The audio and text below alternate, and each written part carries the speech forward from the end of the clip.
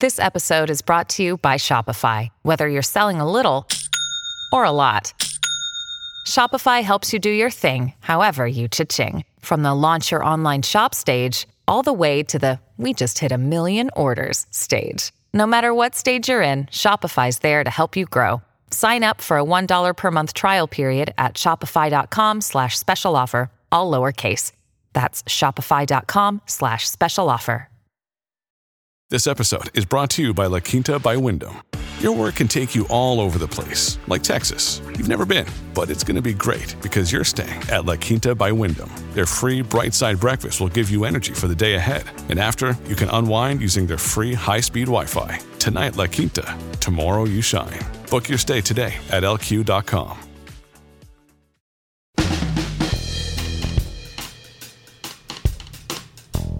Welcome to the family. Can you hear me? Yeah, I can hear you. I just wanted to make sure that I could hear myself because I couldn't even hear myself. Welcome to the family with Josh Arnold, Mr. Money Talk. Tevin Pittman. And Andy Brant Bernard. It's going to be another one of those deals. It's going to be Tevin and Josh just hashing it out for everybody out there as far as investment is concerned. Absolutely. Is that correct? Making How some did you money. get involved so much in investment, Tevin? I'm not involved in investment like hardly at all. Like very. But you know a lot minor. about Like it. I'm very interested in it, and it's something that I like would see myself trying to get into on like a smaller scale. So yeah, definitely something that sparks my interest. See, look at that. You're an interesting guy, you just said, Josh. Did you hear that? I'm an interesting guy. Yeah, absolutely. Is that like the commercial? The most interesting man? The most interesting man. Dos Equis or whatever that was. Was that Dos Equis? Yeah, it was Dos Equis. Thank you. Right. Josh, how you been? I have been pretty good. Pretty good. I had a nice conversation with Josh. One of the things, now that I've gotten to know you, just talking to you on the phone, it makes me calmer because, Josh, I got to be honest with you, and maybe I'm like a lot of people in the world, in America, whatever. This whole financial thing makes me very nervous because so many people, and I got, if you wanted to mention who you were talking about, it's fine, but I won't. But there is a certain president that just decided to shut down the last year of his presidency, and it really hurt our economy. Big time. Big time, and that was a lot of years ago, back in 2008, before the election. Yep. And once you, we'll say, abdicate the throne, right? You can have some major problems. And during that period of time, 2008, actually starting in 2007, we'll say the bond market, and particularly the mortgage bonds market, started to head downward, and that was really the start of the major banks starting to implode, which led to what happened in 2008, first with Bear Stearns going out of business and being taken over by J.P. Morgan. The government backstopped J.P. Morgan and said, hey, if there's a real problem with the assets that you're acquiring from Bear Stearns, we'll backstop you. Really? And yes, that did happen. And then when the government took over Lehman Brothers, I remember that too. which was in September, and that really led things on the downslope in the stock market, and it happened pretty much over a weekend.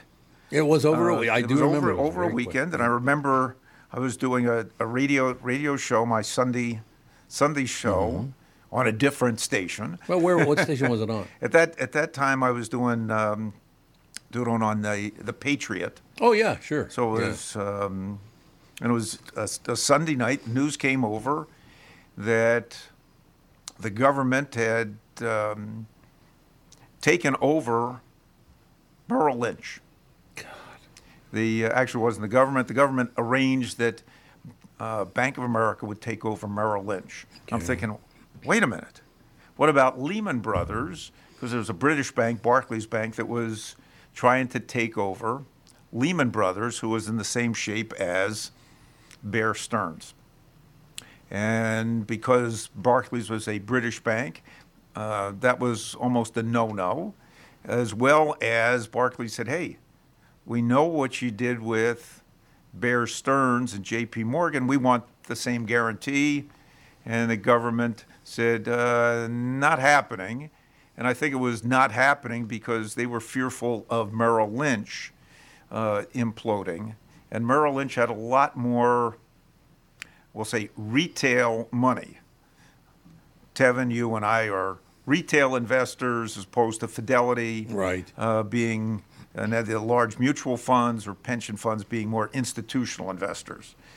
So don't want to hurt the retail investors. So here comes Bank of America, takes over Merrill Lynch, and Lehman Brothers is left flapping in the breeze. And Barclays did pick up the remaining assets of Lehman Brothers for pennies on the dollar. Yeah. And then the market, we'll say the bond market imploded, the stock market went down significantly, and government officials went to Congress and said, we need a little bit more money Oh, good. to cover this. And Great. because it was right before an election, Right. all the folks in Congress said, if we're going to be spending a little bit of money, we want some for our district. So we won't pass this bill to help the banks Oh, God. until we get, God. you ready for this one? This was a killer to me. Bike paths in northern Minnesota. Once that gets approved, we'll get the we'll pass the bailout bill. This was all over bike paths. Well, no, that was just one of the things Just that, one there of was, them, yeah. that was able to secure a vote. And I'm sure that different congressmen or women at that time said, okay, well, if we're going to pass a bill to bail out the big banks, we want a little taste, particularly during, before the election, just to show Right. our constituents what we can do. So why is it always October? Why is it always just Well, that before happened an election? just before the election. Well, I think that was just to make sure that those people who were in office. This is just my theory that it was just before the election. People remember what they get just before the election, and they're going to vote accordingly. God, so that was what, Bill Clinton got elected that year, is that correct? No, there was a guy named Bush? Barack Obama got elected. Oh, yeah. Oh, That- yeah, that's right. We're only looking back. Yeah, Yeah, if 15 I want to years. go back to, Yeah, you're right. Yeah, because Bill Clinton was before George W. Yeah. correct. God, here's what I don't understand about that. So they kind of knew this was going on for almost a year before it actually Well, collapsed. they probably knew that this was going on. To me, Yeah, right. I'll say, right. to me, sitting in my little, my office in Edina, Minnesota, unconnected to any politicians, and I'm seeing the problems that were existing in we'll say the mortgage bond market, and realizing, wait a minute, there's something awfully fishy going on, particularly when you see the price of mortgage-backed bonds at that time, so this is in 2007, start to come down.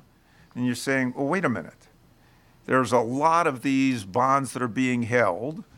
A lot of the major banks were putting together portfolios to sell to sophisticated investors and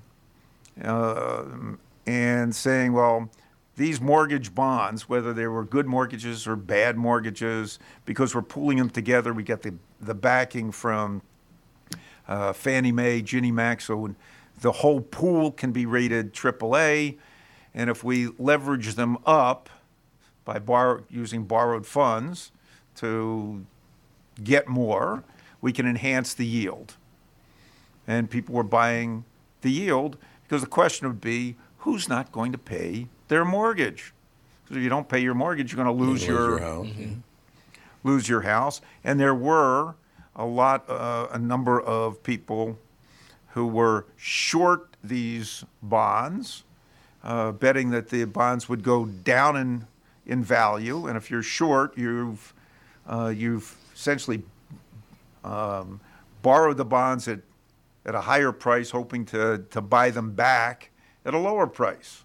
and make a big profit. Right, right. I think there was a book written about it called The Big Short. There was a movie that came out called The Big Short. Yes. And described this whole situation. And the bankers who were betting against the short said, this is AAA paper. Who is not going to be paying their mortgage? Right. And mortgages at that time were essentially, you had to pass the breath test. Oh, you can breathe. You're good to go. You're good to go. I mean, there were stories of, we'll say barmaids. Barmaids. There you go. There you Okay. go.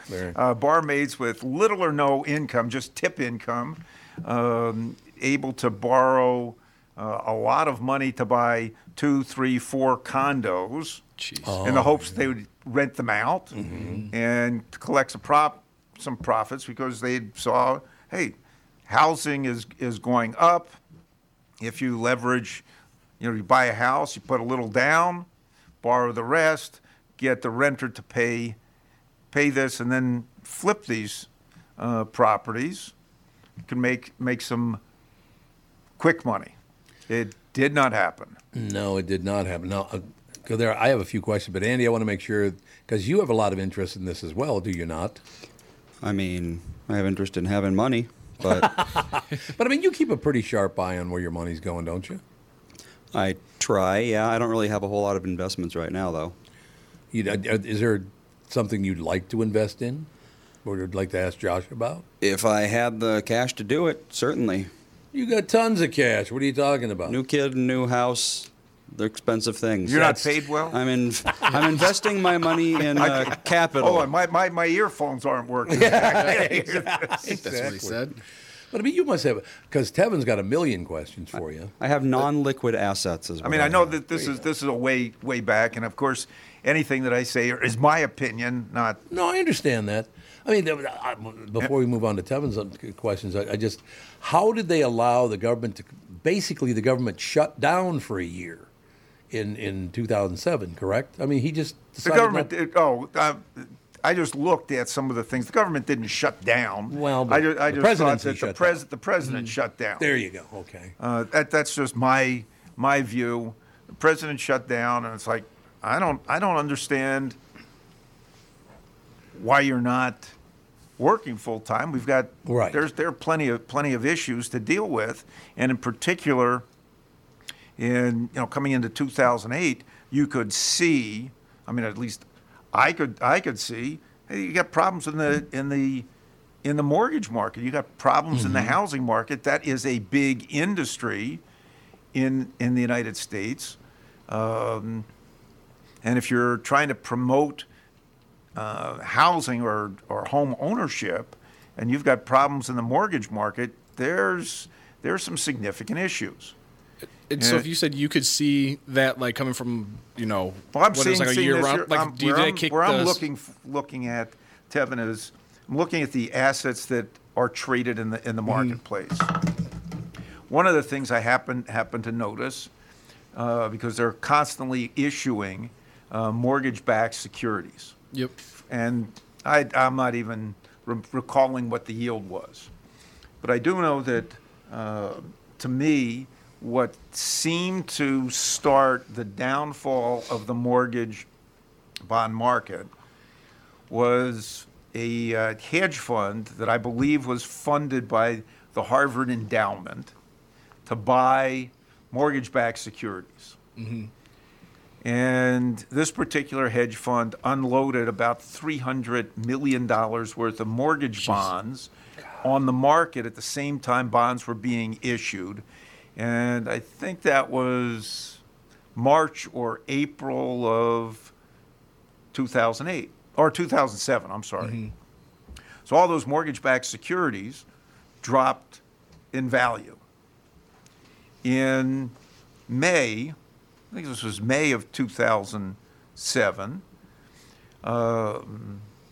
Merrill Lynch did a margin call on Bear Stearns, or one of Bear Stearns' we'll say pools of investing, that was in mortgage-backed securities because they had gone, the mortgage bonds had gone down significantly in value. When they go down, when a stock or bond goes down in value and you're out on margin, so you've borrowed money to buy these securities, you either have to sell the securities to meet the margin requirement or put more cash in. Okay. Well, Bear Stearns, I don't think at that time for that pool of money didn't want to put more money in, so they faced a margin call, so they had to sell bonds. So there's more bonds coming in at a discount. And I think that happened in May. It also happened in June. Well, that's Bear Stearns took a significant hit.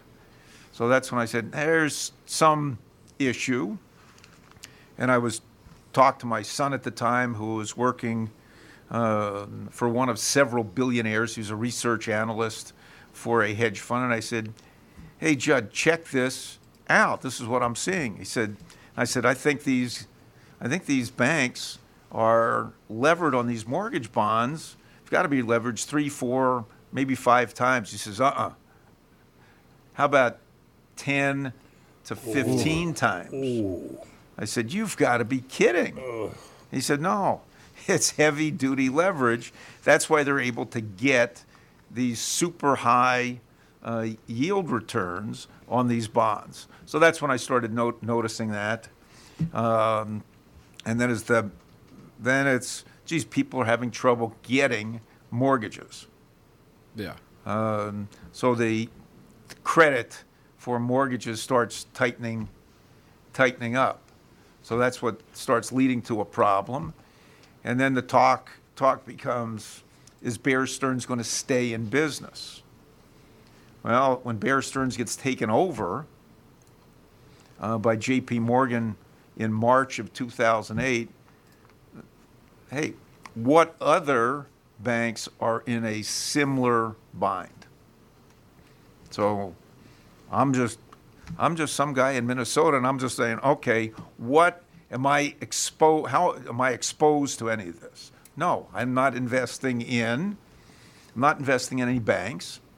I'm not buying bonds. I'm not buying mortgage bonds. I'm not buying anything related to housing. I'm pretty much invested in internet-related companies, invested in leisure-related businesses. So and I'm far away from, at least in my estimation, I'm far away from that. Yeah. However, what happens is when other people who have invested and they're also on margin, when those margin calls happen, you sell whatever you can to meet that margin requirement, unless you've got cash to add to your account. And what got sold, to me, it was the good stuff, which is investments that I had. So the big companies, big technology companies, which had been doing very well, got sold. Yeah. When you say and you were talking about how essentially the presidency kind of just shut down. Do you feel like they were trying to kick the problem to the next regime? I think so. Yeah. Hey, I've served 2 terms. I'm not going anyplace. Yeah. Things look okay. Just coast on in. Well, question I have for you, because the Bushes are one of the wealthiest families in the world, are they not? When you add them all together, I would surmise they are. Top 1% at least. And they made their money in, we'll say, construction and real estate and energy, primarily. Here's what I understand. So they're among the wealthiest people in the world. Now, on the other 2 sides of that, because I'm not a Democrat nor a Republican, so I'm not locked in on a position on this whole situation. But I'm very uncomfortable giving the presidency to a billionaire who doesn't need the job. It'd be nice if he needed the job, but then you had your Bill Clintons and your Obamas of the world who both became billionaires because they had that job, correct? They have done very well. They've done very well for themselves. Since they've left office. I mean, if somebody were to I mean, I do believe that the Clintons were close to bankruptcy. Yes, they when were. when they left Washington. I do believe that some of their supporters helped them purchase a house in New York. That's Didn't like it. Not a, it's not your 2-bedroom Rambler No. in St. Louis Park. But somebody helped them with that, and they were able to start the Clinton initiative, and they're very well off.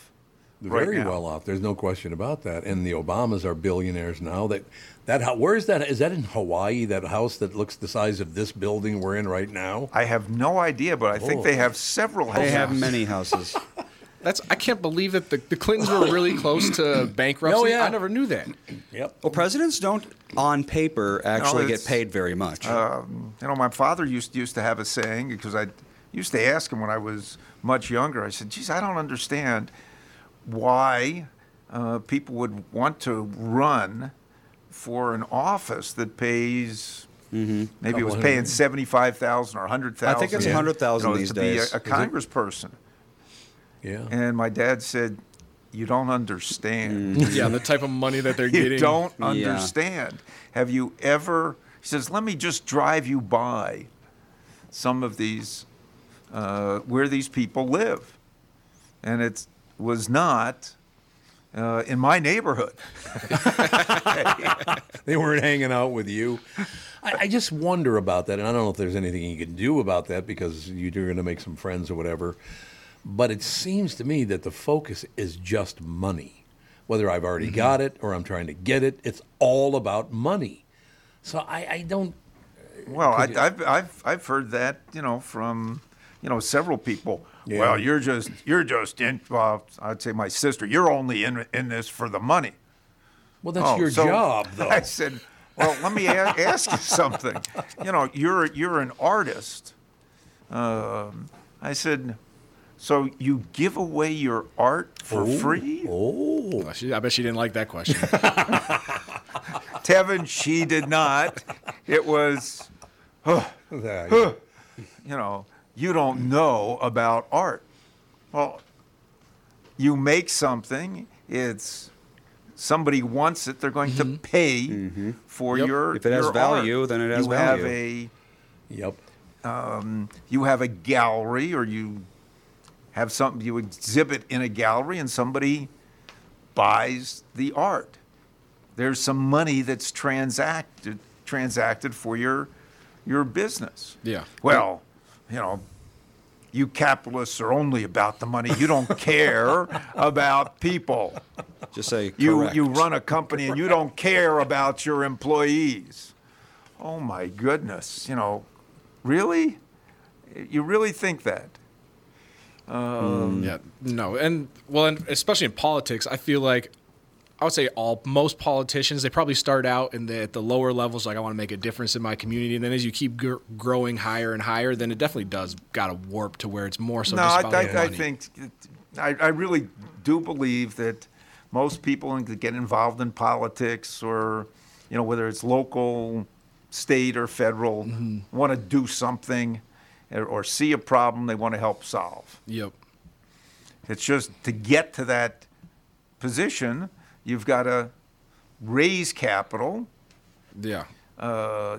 And when you raise capital from a lot of people, or they might want something in return. Yeah. Gee, favors? Really? Who ever heard of it? Michael Bryant, Bradshaw Bryant, what's the latest? We're just trying to represent people who've been injured through no fault of their own. We're trying to talk to them before they talk to an adjuster or before they take a settlement that isn't something they should get based upon their injuries. How many people are out there not in the law business, that love to run around scaring people before you even get to them? Well, adjusters want to settle cases and Right. they want to close files. So based upon that, they do what they have to. I think there's a lot of circumstances where they probably act as attorneys where they're not attorneys, and they try to Yeah. explain people's rights, or they give them a certain view that if they look at it. And what I always say is this: if the adjuster really truly thinks the offer they made makes sense, they'd have them come see us. And that's exactly my question is, you have to understand who has your best interest in mind, correct? Well, you want to know what your rights are. Whether Yep. or not you decide you're going to hire us or not, that's a choice. It's a free consultation, and you want to understand what all your rights are and what coverages you have. And plus the fact I hang out with you, so you got to be a good guy if I'm hanging out with you. Maybe. Okay. Ladies and gentlemen, Michael Bryant, Bradshaw, and Bryant. Tom here. For years, you've heard me talk about my friends at North American Banking Company. They have great online and mobile banking options, plus friendly employees who are always ready to help. And with their location in Maple Grove now open, it's even more convenient for me and my family. Go visit my friends at any one of their 6 Twin Cities locations, or go online to nabankco.com to learn more. Why not bank with my banker? North American Banking Company, a better banking experience, member FDIC, and equal housing lender. You all have helped build MyPillow into the incredible company it is today, and have trusted in Mike Lindell to give you a great night's sleep. Mike's latest incredible deal is on the Giza Dream Sheets, which you've heard me rave about before, that's for sure. These sheets are made from the world's best cotton, Giza. They are ultra soft and breathable, yet extremely durable. Right now, the Giza Dream Sheets at its lowest price ever. These sheets are 60% off, coming in as low as $39.99 with promo code TOM. We got some questions and comments. Oh, I bet we do have some questions and comments. First off, hope the captain Again, feels better. these What's are up, just Kevin? my opinions. What's up, Derek? Okay. Yep, Kevin knew. Let's see. We got Mike wants to know what you think about Dodd-Frank being a cause of 2008. I have no Hold on. idea who that is. You. I did not hear that. You didn't? Oh, you didn't? Okay. No, I don't know. Oh, I can don't you think hear your Andy? headphones are on. No, I didn't.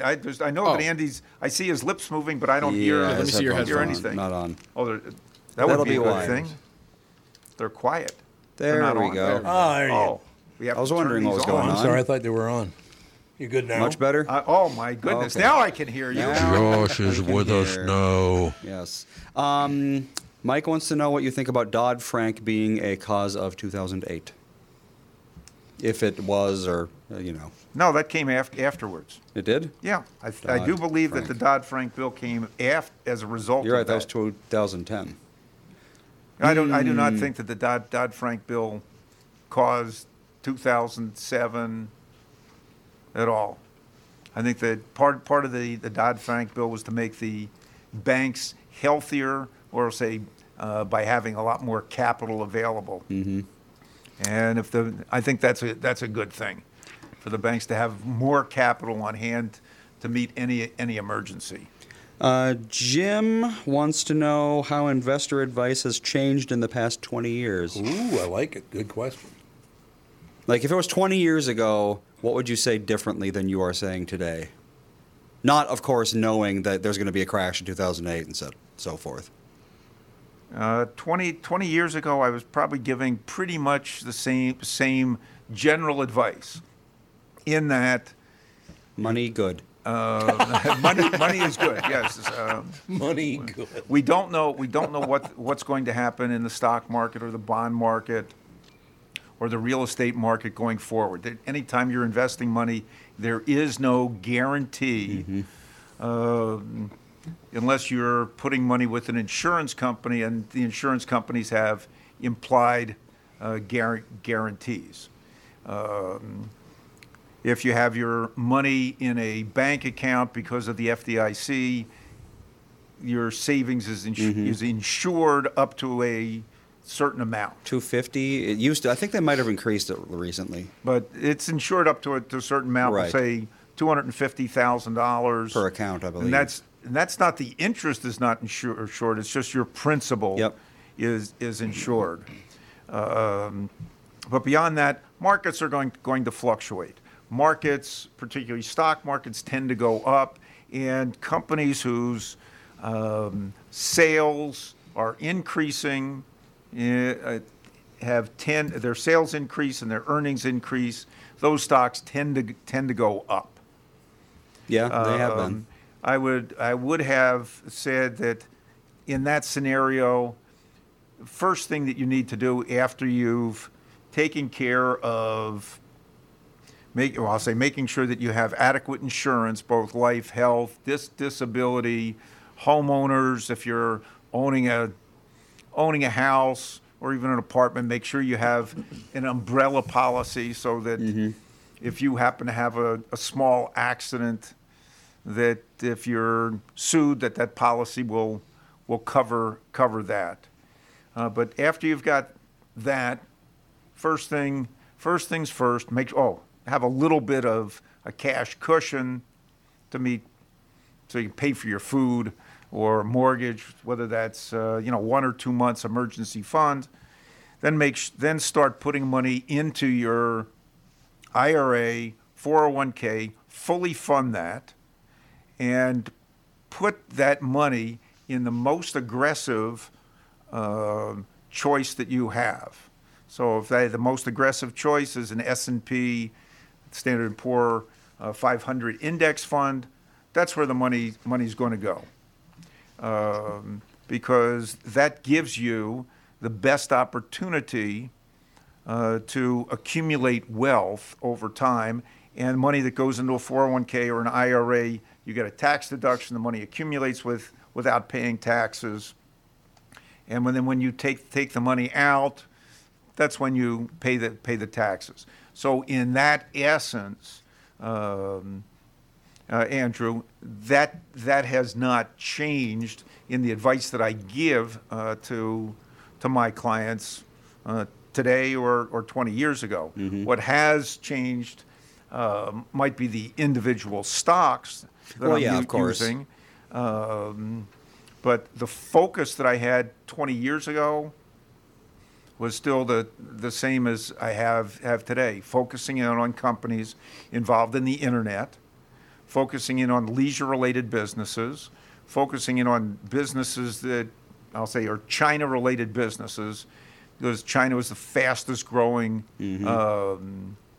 I'll say, country in the world. You don't necessarily have to invest in Chinese companies, but there are an awful lot of U.S. businesses buy directly from them. Yep. That do business in China or source business from China. Pretty much everything is made with some Chinese component these days. I just said that's that area of the world, and I'd use China as opposed to using what used to be called the tiger countries, and it's an area that I've invested in since the 80s. So the tiger countries being Hong Kong, Singapore, Taiwan, Thailand, Korea, fast-growing markets, economies, highly educated people, hardworking, et cetera. And, it's only been within the last 20, almost maybe 25 years that the Chinese market has actually reopened, so to speak. Other than that, if you wanted to be in China, you invested primarily through Hong Kong. So that's what I've liked. And then investing in real assets, which would include real estate, as opposed to, I say real assets. So I show you my iPhone here. So Apple makes, we'll call it gizmos. Whoever owns this office building, that's a real asset. Capital. Now, the Gizmo company has done a lot better over the last 20 years than the guy who owns this building. Oh, yeah. If you bought Apple stock 20 years ago, you'd be doing pretty well. Well, I say you're one of those guys. I'm one of those guys. One of those people, as are my clients. Because in the last 20 years, Apple he had two. Now I have to go back and think. 3 splits. Had a 2-for-1 split. Oh wow, yeah. Had a 7-for-1 split. Oh God. And then a 4-for-1 split. 56 So Wow, that's a lot of splits. Yeah. But also during the last 20 years, Apple has dropped in value 50% twice, and 30 to 40% several times, but has since come back. When the stock goes down, it's, I should have, maybe I should have sold up here, but I know if you're a trader, sometimes you'll sell at one point hoping the stock will go down, and it does go down, and you buy it, and then it keeps going down. Yep. And you feel like a fool.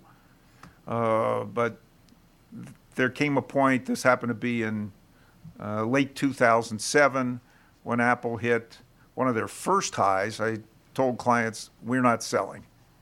No more, we're not going to trade this. If stock goes down, we'll buy more, but our core position, we are not selling. How much, like, so if I was one of your clients and I see Apple is astronomical and I'm like, you know what, I just want to sell, collect all my money, and you're like, no, we shouldn't sell. Like, how aggressive do those back and forths get? Or like, how, like, if the client absolutely wants to sell, like, you have to sell, I'm assuming, right? If the client absolutely wants to sell, fine. I think you're making a mistake, but it's your money. It's not my money. Yeah. I manage your money as if it were mine, because my investments are the same as my clients. I and my son Judd working with me, we eat our own cooking, and our family is the largest client of Josh Arnold Investment Consultant. Yeah. Do you get oftentimes a lot of pushback on when to buy or when to sell with clients, or not really?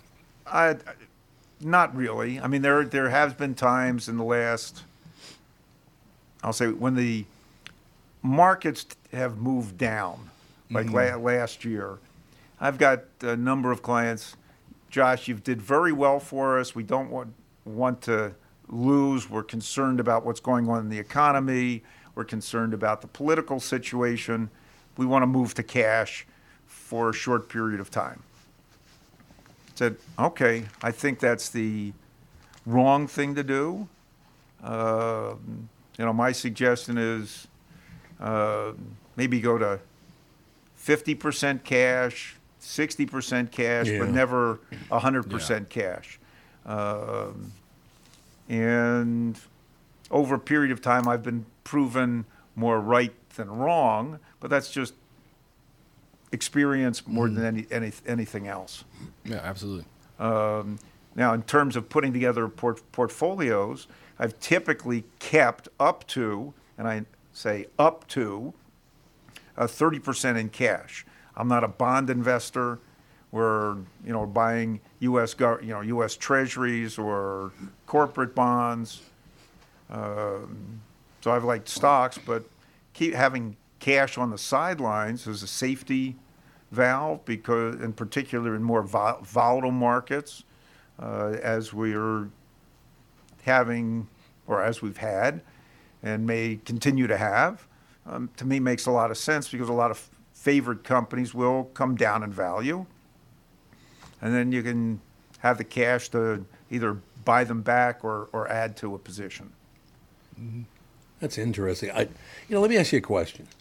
You just talked about, hey, you get calls from people, hey, I want to move to cash, I want to blah, blah, blah, blah, blah.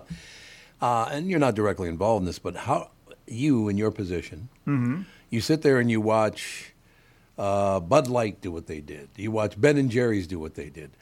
Don't they talk to somebody and go, do you think I should do this? Or do they just start running their mouths? Why would they do this? To me, I think it's a corporate decision. I'm not Why? Why would you do that? Well, the case of Budweiser, I do believe that whoever made these decisions, they said, well, we want to be more inclusive. We have to. This seems to be a social trend. Here's somebody coming on social media, is an influencer, dealing with, and we don't know how big of an influence market they have, and we want to sell more beer. So if Yeah. we tap this person as a spokesperson, maybe we'll get more beer sales. Now, yeah. to me, and I think we covered this last week, if you're going to make that appeal, why not just really do some market research? How big That's does this exactly my person, question. Yeah. Right. do a little bit more? How big a market does this person actually represent? And if I'm going to deal with that particular segment, why don't I do a promotion? We're going to do a promotion. Exactly. Say, Exactly. okay, we're going to, instead of our Bud Light cans being blue, we'll do a promotion this month. We're going to do pink cans Right. of Bud Light. And oh, by the way, next month we're going to do green cans or some. Right. Right. But know, it's like what a something. lot of companies do with like, and especially in the alcohol industry with like Pride Month. They're like, oh, well, now all of our Absolute bottles have rainbows on them. Or if Right. it's like breast cancer awareness type things, you'll see Yeah. companies do like pink stuff. So yeah, stuff like that, it makes perfect sense. That's all. I mean, it's find out how, if you're marketing, find out how big that market is and what's the Exactly. impact of that particular influence. I mean, it might be, smaller than you think. Sometimes with a lot of corporations, they're running up the flag. Again, this comes back. The government says, okay, we've got to have these ESG, environmental, social, and concern and governance concerns to show that we're more equitable with all people. Well, if a company really wants to succeed, they can, I'll say management looks at that, or most managers look at that right. anyway. We want to hire the best people that we can, and we want to appeal to the most of the population that we also can, so we can sell our product. Yeah. Unless they're a complete niche investment. Yeah, Now, that'd be a different deal. Now, when right? you're dealing with Ben and Jerry, not a complete other story. The guys who ran that.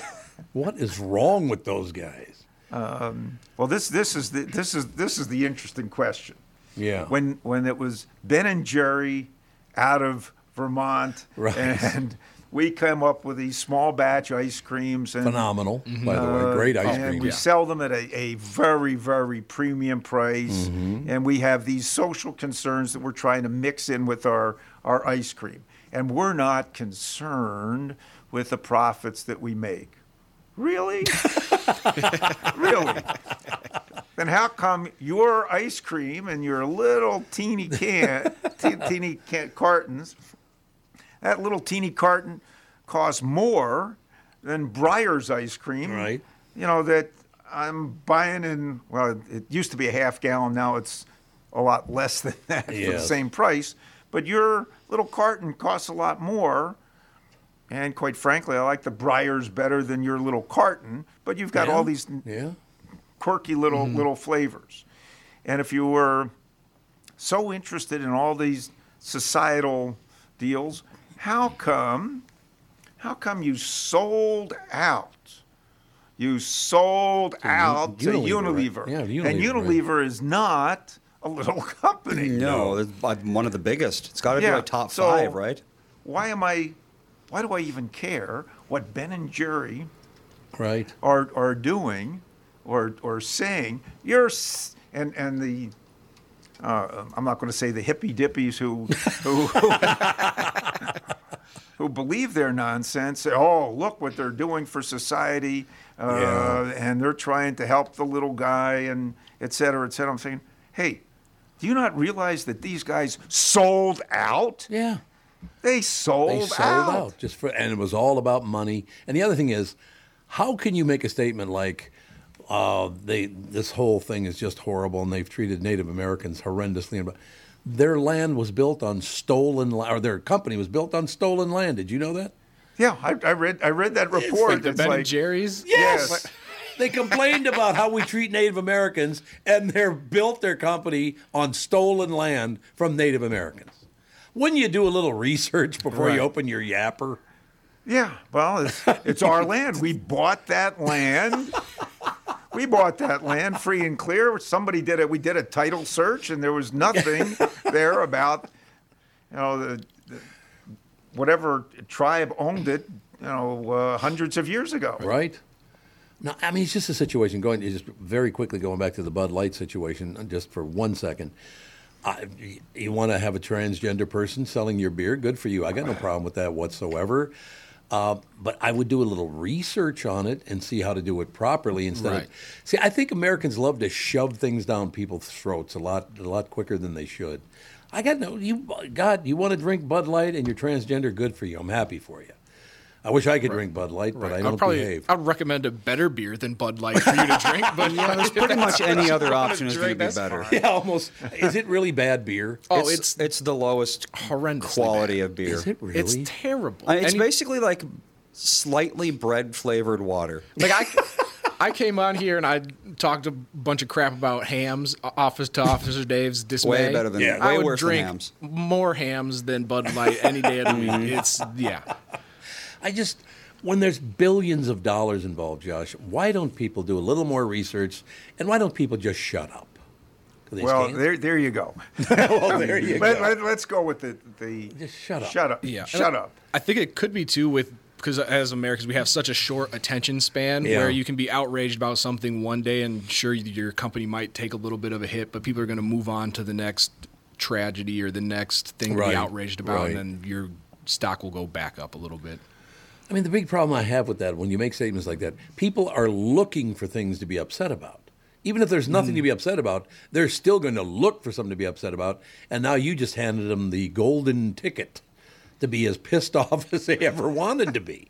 I don't understand. How can you, and I loved Ben and Jerry's. I got to be honest with you. I thought it was terrific ice cream and all the rest of it. I haven't purchased it in a long time.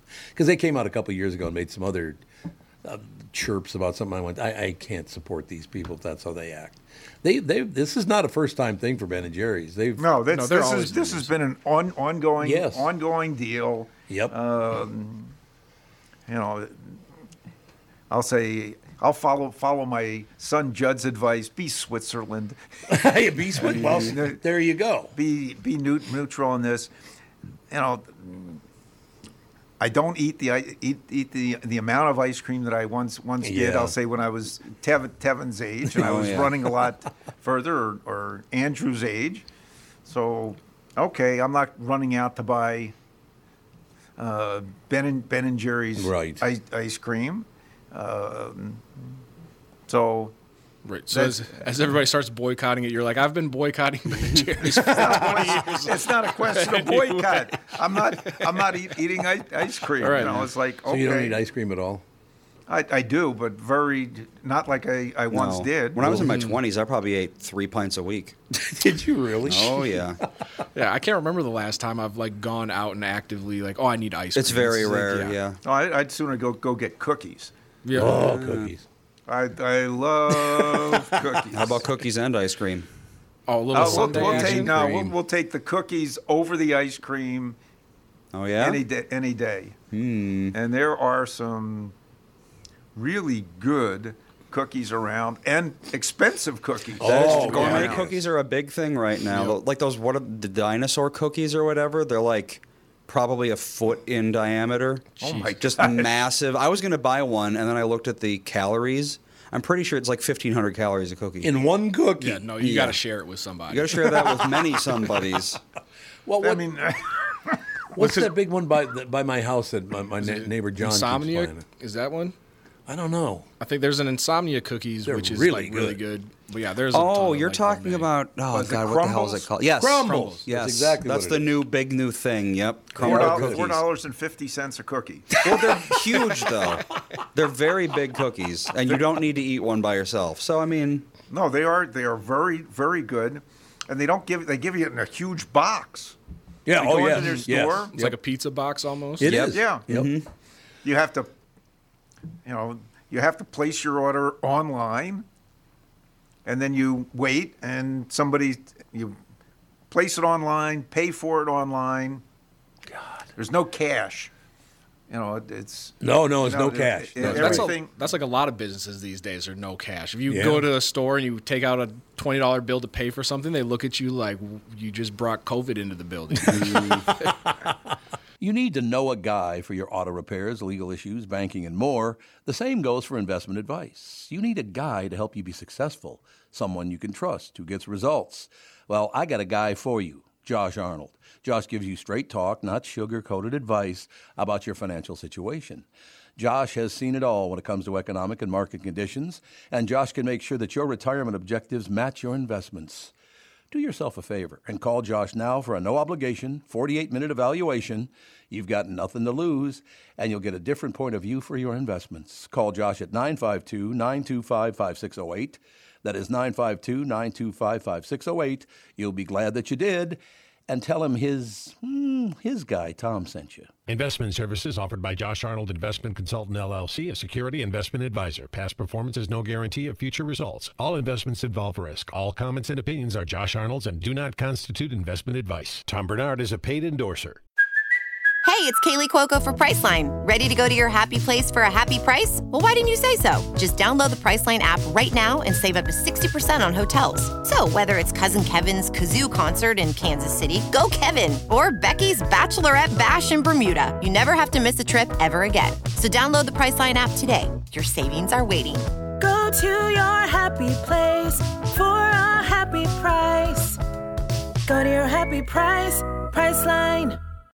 When you need mealtime inspiration, it's worth shopping Kroger, where you'll find over 30,000 mouth-watering choices that excite your inner foodie. And no matter what tasty choice you make, you'll enjoy our everyday low prices, plus extra ways to save, like digital coupons worth over $600 each week. You can also save up to $1 off per gallon at the pump with fuel points. More savings and more inspiring flavors make shopping Kroger worth it every time. Kroger, fresh for everyone. Fuel restrictions apply.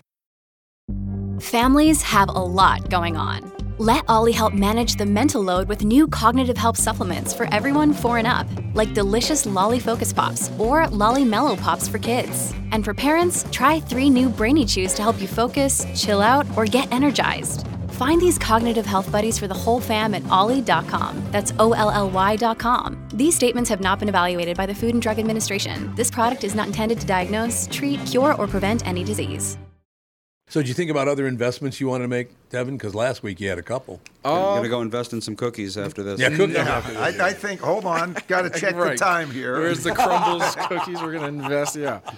No, I think that because especially after COVID, there were a lot of people that wanted to either start their own businesses and things like that. For people that are looking to start, like if I was going to start a restaurant, for example, where would you... Starting a restaurant? Good luck. Right now, I would say, good luck to basically any small business right now. Yeah. It's very bad at the moment. Getting credit right now is very difficult. So is getting land or a building. No, the banks have really tightened their lending policies because of what has happened recently, particularly with some of the small banks. Actually, they really weren't small banks. We had not that many months ago. Silicon Valley? 3. Silicon Valley Bank went out of business. Yeah. Signature Bank went out, and one more. So you had 3 pretty large banks. Yeah. Banks went out of business. Oh, you've been in the studio with me too long. Yeah. Matter of fact, I was going to run out a couple of seconds and cough. So there you go. Hold on. This thing doesn't have the cough button. I know. I asked for one, but I didn't. I think you got one. I think that one might be for yours, but anyway. Okay. Oh, that one's for mine, I think. The one to the right. Oh, that's the cough button? Okay. That would be Dad's. Okay, got it. Oh, okay. He does have a cough button. Oh, good. Okay. Well, Glad good. to hear it. Some of the mics do, some of them don't. Okay. But getting credit is one thing. I mean, there are numerous businesses that you can go into where you don't need a lot of money to start. I mean, you can go become a realtor, insurance agent. stockbroker. You could probably, I wouldn't say this would be an owned business, but you'd probably even start going to work for a smaller business, a manufacturer's rep, and sell. Yeah. And there you wouldn't need a lot of capital, but it'd be based on how hard you work to generate some income for you. Right. So we'll call it commission sales. Oh, selling cars. Yeah. As an example. And then so obviously Minnesota just passed like their new cannabis law, and so you're seeing all of these like farms and dispensaries. Have you seen like, is that any uptick in like the investment world as far as those related industries? Well, I'll say the Mary Jane stocks have been around Mary for Jane, I like that. For a long period of time. Could you tell me what the difference is between any one store or dispensary and another, and what the price or that they're selling, as opposed to, some guy on the street selling, selling marijuana. Well, that's why they all have these, they call them, we got this special strain that we came up with. It's way better than the other strains. Right, yeah. And it's all marketing hype, of course, but it works. To me, there's no, we'll call it, there's no moat around that business. No. And well, because also with even the tax investing on it. even investing in the stock, any marijuana stocks, not for me. No. There's no moat around the business. There's nothing that differentiates one marijuana company from another. Yeah. I mean, if there's something that differentiates Coke from Pepsi, from Monster Beverage, from Dr. Pepper. Actually, it's now Keurig Dr. Pepper. Oh, is it? I mean, yeah. Keurig bought Dr. Pepper? Yeah, it's called Keurig Dr. Pepper. Huh. I had no idea. I mean, there's probably more commonality between a coffee drink and soda than you might think. I mean, heck, if I looked at Coca-Cola, they sell a lot of coffee, and they also sell coffee drinks. They sell iced tea drinks. They sell flavored water. They have this nitro cold press Pepsi, I think, now, which sounds good, but it also sounds like it would burn a hole right through your stomach. Yeah, nitro cold brew press. Pepsi. Yeah, that's a lot of caffeine in there. I'm thinking. No, there was one soda that I liked, Jolt. Jolt. Oh God, that stuff was just a bunch of caffeine and acid. That's all it was. I drank one. I remember I woke up in the middle of the night, like 3 o'clock in the morning. Just shaking. I felt like my throat was on fire, and I was a teenager back then. Right. Can't even imagine drinking that now. I don't even think they sell that. Is that even around still? Do they? I wonder. I don't know, but it's Jolt Cola appears. Yep, it's still a thing. Jeez. Well, they're not publicly. They're not publicly traded. I mean, but if there's Coca-Cola, Jolt Company. So yeah, they're their own thing. Yeah. Wet Planet Beverages. That's a gross name.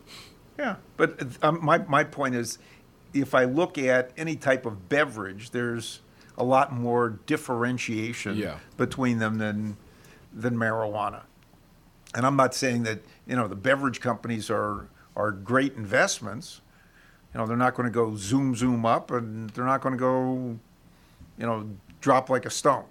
Yeah, they're going to be very steady businesses that produce a big or a very nice dividend. Do you have any other? Because obviously, last time you were here, we talked about your kids getting an iPad or iPod, and kind of that got you interested in looking into Apple. That brought me back to Apple. Do you have any other kind of success stories like that where you were standing in line and saw somebody order something or buy something, and you're like, "Hey, I should invest in that"?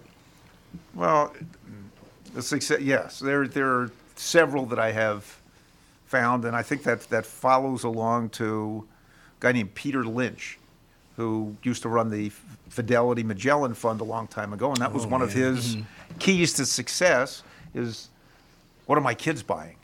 Oh, yeah. Oh, really? Yeah. What am I? Did you invest in Tamagotchi 30 years ago? No, I have no idea who. Oh, yeah, the little virtual pet things. Every kid had one in the 90s. Every kid. We didn't have we didn't have any pets. Not even virtual ones? No virtual pets. I see. There was nothing virtual, but successes, it's just things that I have seen through the years. There's a little company called Nike. I've got to look. I don't know whether you got Nike. Oh, no, about now. I do. Nike's on today. There you go. On. Tom's got some Nikes on, but Nike was a company that I was involved with before the company was Nike. So when I was in high school and college, and I am still running today, although when people pass me, they look at me, I don't know. Do you need? Well, call the ambulance. Right, make sure you get a life alert bracelet. Well, you're not exactly heavy either, so that's not. No, but if you looked at me running today and how I ran several years ago, totally different. But in any case, when I started running, if you wanted good running shoes, you had Adidas, and they were very, very expensive. Or you could have, if you could find a store that sold Puma, they were a little less expensive. And other than that, you had Converse. Yep. So they were canvas They had canvas running shoes. This is opposed to my Chuck Taylor All Stars, which cost $2.50, and I was ecstatic to walk around in those Chuck Taylors. But when I started running and ran a lot, some people, and I couldn't afford the Adidas. Some people said, some guys that I knew said, "Oh, go see Browning Ross down in Woodbury, New Jersey, and he's got these shoes from." They're Tiger shoes. Okay, went down, saw Browning Ross, got a pair of Tigers. Oh, these are nice. They were $10. The Adidas running shoes were $25. 10 to 25. I could get two pair here. So I got those. These are really nice. They look good. Wore them all over the place. Well, a few weeks later, I better get another pair. Went and got another pair. And in talking to Browning Ross, he said, I asked some questions. He said, well, here's the catalog. You can go direct if you want. So it was a company, Blue Ribbon Sports. They had offices in Oregon and an office in Boston, Massachusetts. So he told me who to contact, and I started buying shoes from Boston. And the guy that I was contacted to was a guy named Jeff Johnson. I think that was the name of a character in a movie. Oh, I'm sure Jeff Johnson's been a character in a movie. Yeah, I would imagine, yes. Oh, that was Eddie Murphy was in a movie where he played a politician. Jeff Johnson. Vote for Jeff Johnson. Anyway, they're calling you Jeff Johnson. That wasn't. Hold on. I mean, it's a very funny movie. But in any case, so I started buying these shoes. Other people saw the shoes, and I said, "Well, I can get those for you." Well, it turned out I was able to buy the shoes directly from them for $8. I sold them for 10 to 15, and it gave me some pocket money. Well, that company was Blue Ribbon Sports. Sold Onitsuka Tiger at that time. Eventually became known as Nike. They had a there you go. Okay, Nike sold shoes primarily to runners, and I know this stuff about Nike. Nike became even more popular than Onitsuka Tiger, and eventually Nike goes, in the early 80s, Nike goes public. And I said, I'm going to go buy this stock. Well, I talked to some people who I thought were a little smarter than I was about stocks. don't buy a shoe company. Never, ever make it. Well, Nike's done they've quite done all right. well. Signed Michael Jordan and everything else. Yeah. Is Quite history. well. So that was one. I mean, I eventually came back to that, but that was something I knew a lot about, but didn't follow through. Talked about internet-related companies. When I started dealing with internet-related companies in the early 80s, well, I found out all these other companies that were involved in how the internet worked, but the company that became a big holding of mine was called AOL. Oh, yeah. Yeah. Okay? Everybody used you want to be on the internet? Sure did, yep. Yeah. Get your little disc from AOL. 500 free hours. Plug it in, and away you go. And you could see where the money was coming from. Amazon came out. And initially, when Amazon came public, I said, I'm a mail order shopper. This is just mail order shopping, primarily at that point was books and records. But it's mail order, but instead of getting a catalog, it's a picture on the internet. This could be interesting. So that was a stock that I bought and traded, and eventually I happened to notice something that they had. This was also about 2007. They had this little data center that they started selling. They couldn't use all their computer power.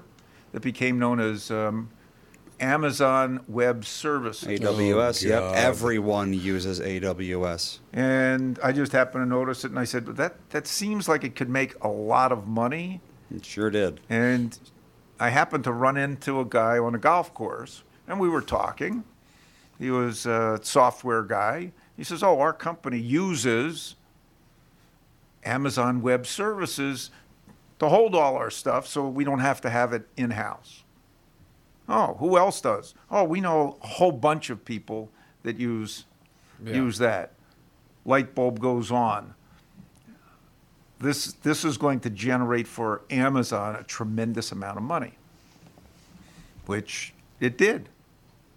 So those are just I'll say a few success, but it just comes back to paying attention to stuff you use and or see other people using. I mean, I can show you some things that to me never made sense, and those stocks did very well. Uggs. Oh, Uggs. Ugg shoes. Uggs. Yep. Okay. Good name for them, by the way. Yeah. The ugliest things around. Well, there was a company called Teva that happened to own Uggs, and that company then got bought by Deckers. Okay, so Deckers Outdoors owns Uggs, Teva, several other brands, and now they own a brand that's super popular called Hoka, Hoka, Hoka running shoes, which are very expensive, and they say they're like running on clouds. They don't fit me very well, but huge success. Deckers Outdoors has done extremely well. I'm not into, I'll say, cowboy wear, but we'll say that's a niche market.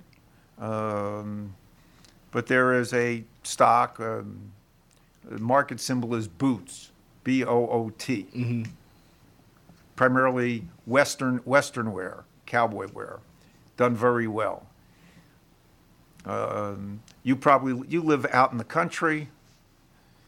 You might shop at Tractor Supply. Oh, yep. Or Heard you've seen of those. Yep. Super stock. Really? Not one that I've invested in. I don't live out in the country. Yeah. I'm we'll say a city suburban guy. So those are the things that I pay attention to. But that's that's one of the keys that I have found. You want to be successful, just pay attention to what's going on. And do you, because everybody wants to be, I found the next Amazon, Apple, blah, blah, blah, blah, blah. Do you ever see, because people put out the list of, here's the 10 stocks to watch. Do you ever see those and roll your eyes, or are those usually fairly accurate depending on what source they come with? Some of them I tend to roll my eyes. Yeah. Others I just say, okay, that could be interesting. Let me check it out. And because I would assume some of those are probably just paid advertisement type deals where hey, I know this guy or I know this company or I'm invested in this company. A lot of that depends on where you're finding it in the internet. Yeah. I mean, if you find something that says Goldman Sachs says these 10 or 12 names could be very interesting for the next quarter, for the next several years, pay attention. They've got some, we'll say some heavy duty support behind them. Okay. Pay attention to that. Yeah.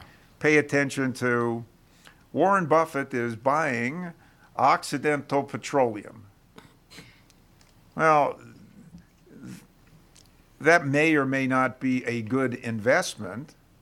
The stock has done okay, but why is Warren Buffett all of a sudden buying an oil exploration company? If he's buying that, maybe there's something to looking at that whole sector. Because there have been a lot of oil and gas companies that have done very well, and energy stocks after a period of time from about 2015 to 2020, nobody wanted to own. They were, quote unquote, uninvestable. Yeah. What was Warren Buffett? He sold a bunch of stock 2 years-ish ago, I believe, where he sold all of his stock in I don't know if it was Virgin Mobile or some major company, but then still tried to tell everybody, and the stock obviously tanked because when you see Warren Buffett sell out, then everybody's I'm going to dump it as well. And he still tried to tell people oh no, it's a great stock for you guys. I just don't.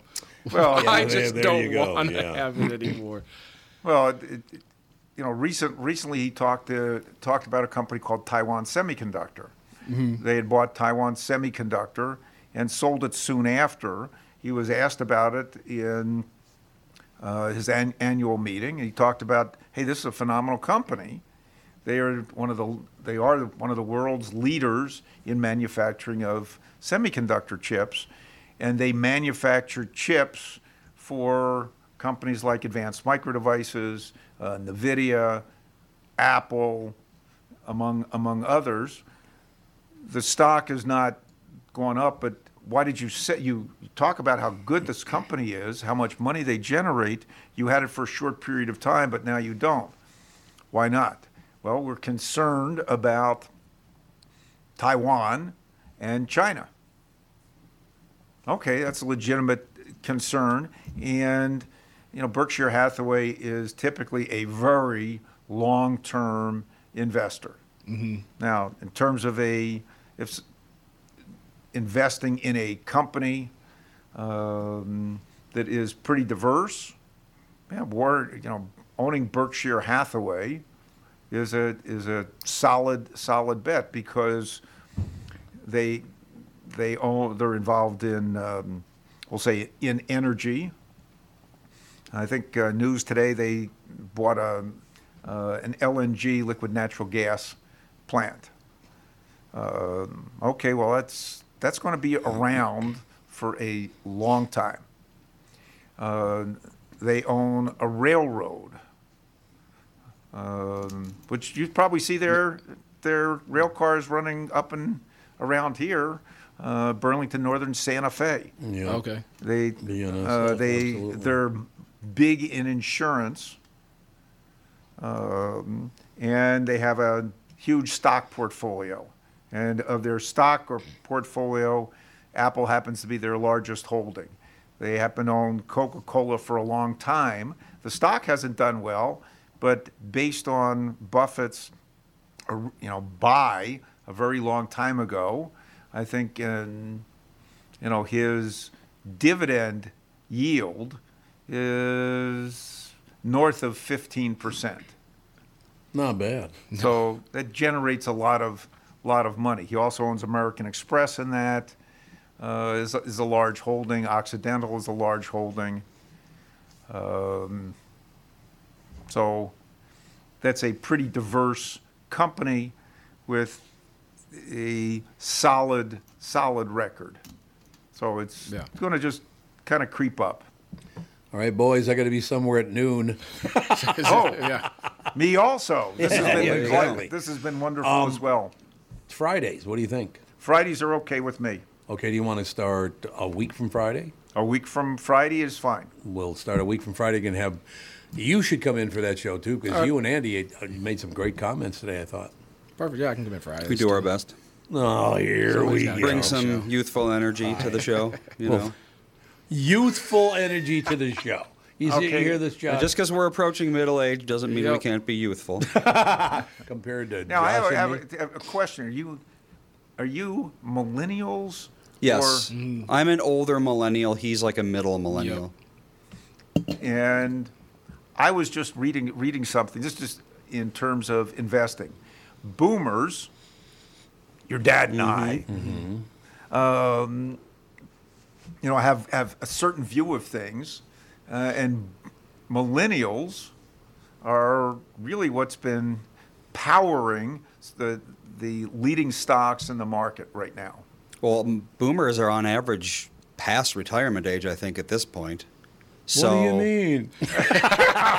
Are you kicking us out? Are you kicking us out? Exactly. I'm saying that the cash out, they live on their investments and everything. So I'm surprised it's not Gen X that's driving the investment scene, though. Well, because they got money, but they're still working. So the millennials, when I say driving investments, the leading stocks right now: Apple, Amazon, Google, Microsoft, Uber,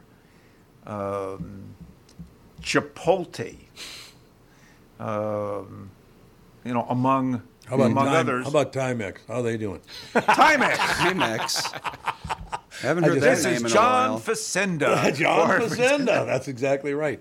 For Timex. We will see you a week from Friday. Look Tevin forward will see you to next it. week as well. Perfect. I thought you guys did a great job. Thank you. Yeah, thank you very much. It's a lot of fun.